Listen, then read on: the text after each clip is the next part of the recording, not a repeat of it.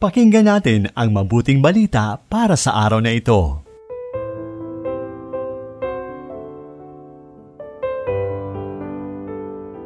Maligayang araw ng Sabado sa Ikalawang Linggo ng Kuwaresma. Purihin ang Diyos nating mapagpatawad at mapagmahal. Ito po si Sister Lines ng Daughters of St. Paul. Matutunghayan natin sa mabuting balita ang talinhaga ng alibughang anak. Ayon ito kay San Lucas, Kabanata 15, talata 1 hanggang 3 at talata 11 hanggang 32.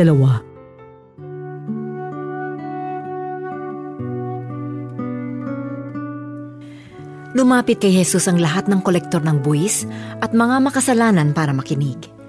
Kaya nagbulung-bulungan ang mga Pariseo at mga guro ng Batas. Tinatanggap niya ang mga makasalanan at nakikisalo sa kanila. Kaya sinabi ni Hesus ang talinhagang ito sa kanila. May isang taong may 2 anak na lalaki. Sinabi ng bunso sa kanyang ama, Itay, ibigay niyo na sa akin ang parte ko sa mana. At hinati sa kanila ng ama ang mga ari-arian.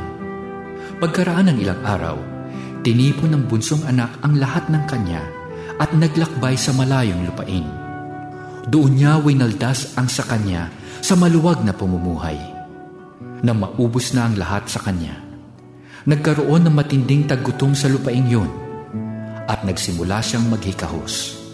Noon siya natauhan at nag-isip, Gaano karaming arawan sa bahay ng aking ama na labis-labis ang pagkain at namamatay naman ako dito sa gutom. Titindig ako, pupunta sa aking ama at sasabihin ko sa kanya, Itay, nagkasala ako laban sa langit at sa harap mo. Kaya tumindig siya papunta sa kanyang ama. Malayo pa siya nang matanaw ng kanyang ama at naawa ito. Patakbo nitong sinalubong anak, niyakap at hinalikan. Sinabi ng ama sa kanyang mga utusan, Madali, dalhin niyo ang dati niyang damit at ibihis sa kanya, sapagkat namatay na ang anak kong ito at nabuhay, nawala at natagpuan. At nagsimula silang magdiwang. Nagalit ang panganay at ayaw pumasok, kaya lumabas ang ama at nakiusap sa kanya. Anak, lagi kitang kasama at sayo rin ang lahat ng akin. Pero dapat lamang na magdiwang at magsaya tayo dahil namatay na ang kapatid mo at nabuhay, nawala at natagpuan.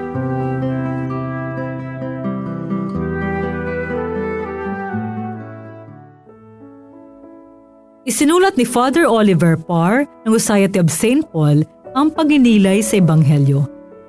Narinig natin ang akusasyon kay Hesus ng mga Pariseo at Eskriba. Nakikisalamuha si Hesus sa mga makasalanan at nakikisalo pa sa kanilang pagkain. Para kasi sa Hudyo noong panahon ni Hesus, ang pakikisalo sa pagkain ay ginagawa lamang ng mga magkakaibigan at magkakapamilya. Ibig sabihin ba nito'y pamilya at kaibigan ang turing ni Hesus sa mga makasalanan? Oo, yun nga.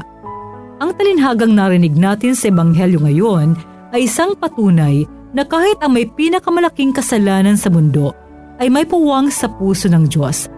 Dahil Diyos ang lumikha sa atin, alam niyang sa likod ng ating mga kasalanan ay isang pusong naghahanap ng kagalingan, liwanag, yakap at pagmamahal ng Diyos.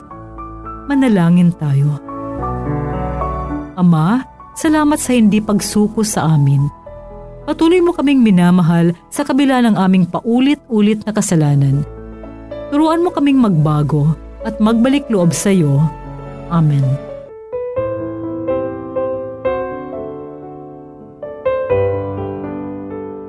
Inyong napakinggan ang mabuting balita para sa araw na ito. Hatid sa inyo ng Paulines Radio.